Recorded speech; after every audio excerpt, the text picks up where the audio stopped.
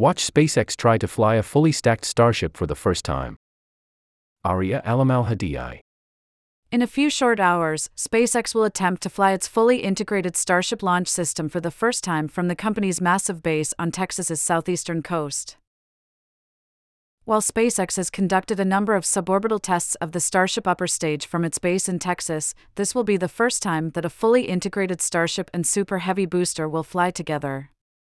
The reusable launch system, which is the most powerful rocket ever built, is designed to carry an enormous amount of mass to orbit, the Moon, and even to Mars. Starship, which stands at nearly 394 feet, will use 33 Raptor engines to generate 16.7 million pounds of thrust at liftoff. The entire test flight will last around 90 minutes, with both the booster and the upper stage falling back to Earth in an ocean splashdown. SpaceX is not planning on recovering either stage.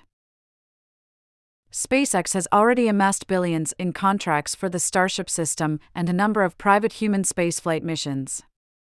Chief amongst these is NASA's $2.9 billion Human Landing System contract, which will see Starship retooled to land humans on the Moon. Initiatives like Dear Moon, headed by Japanese billionaire Yusaku Maezawa, will also use Starship to send a crew of 9 on a lunar mission. The launch window opens at 8 a.m. Eastern Standard Time and will run for 150 minutes. If SpaceX has to scrub the launch, they'll have backup opportunities throughout the week and weekend. As SpaceX CEO Elon Musk put it in a tweet about the flight test in February, success is far from certain, but excitement is guaranteed.